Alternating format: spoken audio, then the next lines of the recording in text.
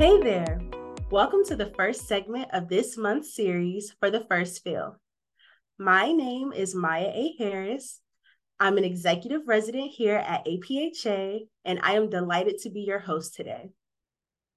Just last month, the FDA held a non-prescription drug advisory committee meeting to discuss the effectiveness of oral phenylephrine as an active ingredient in the over-the-counter cough and cold products that are indicated for the temporary relief of nasal congestion.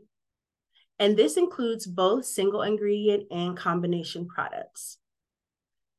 The committee discussed new data on the effectiveness of oral phenylephrine and concluded that the current scientific data does not support that the recommended dosage of orally administered phenylephrine as effective as a nasal decongestant. It's important to note that this conclusion focuses only on effectiveness of oral phenylephrine and not safety. For a little background context, the advisory committee's primary role is to provide independent expert advice to help the FDA make sound decisions based on available science. While the FDA will consider the input of the non-prescription drug advisory committee, ultimately, the FDA will make the final decision regarding the status of oral phenylephrine. But to be clear, the jury is still out on the FDA's formal determination. I'm sure you're really curious about the data used to support the advisory committee's decision, but before I get into that, I want to refresh your memory with phenylephrine's place in therapy and the data that supported its safety and effectiveness in the first place. Phenylephrine is a potent direct-acting alpha-adrenergic agonist that produces systemic arterial vasoconstriction. And that arterial vasoconstriction is what provides the nasal decongestion. The recommended dose is 10 milligrams orally every 4 hours as needed for no more than 7 days, with a maximum of 60 milligrams per day. While the FDA Advisory Committee's decision solely focuses on the oral formulation of phenylephrine for nasal decongestion, I wanted to also point out the intranasal formulation, which is also used for nasal decongestion and can be found over the counter. The solution strengths come in 0.25%, 0.5%, and 1%, with a recommended dose of 2 to 3 sprays in each nostril, no more than every 4 hours, and a duration limit of 3 days. Now that we have a good refresher on the phenylephrine formulations used for nasal decongestion, we can dive a little deeper into the trial's data.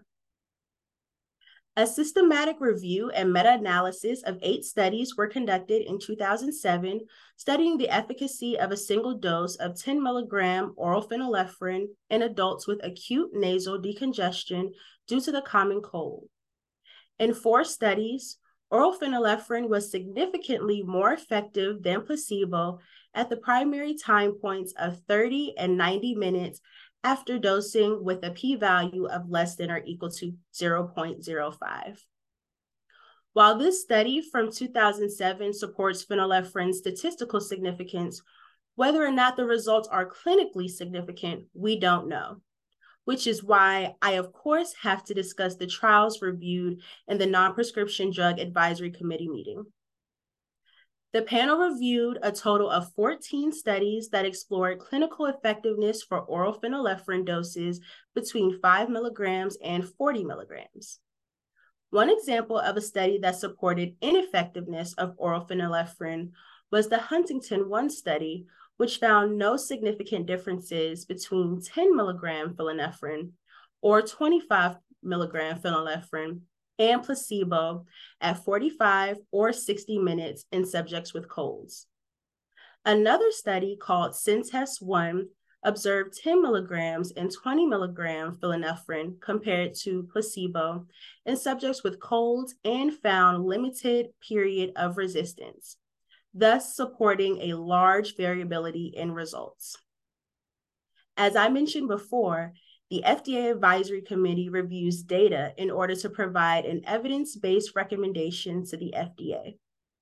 If the FDA comes to the same conclusion and proposes to remove oral phenylephrine, then what alternatives will there be?